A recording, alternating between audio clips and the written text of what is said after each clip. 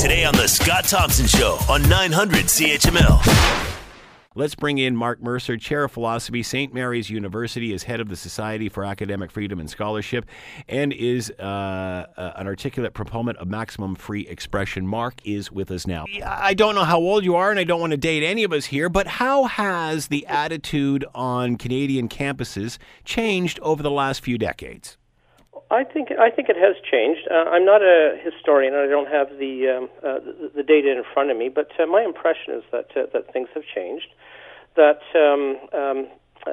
professors, not just students, but professors are much more interested now. I think in the bringing students through into the professional world and making them good citizens and aware and conscious of their responsibilities as citizens. And I think in the past, my professors, and when I first began as a professor, we were really just concerned about intellectual engagement with the subject. The Scott Thompson Show, weekdays from noon to 3 on 900 CHML.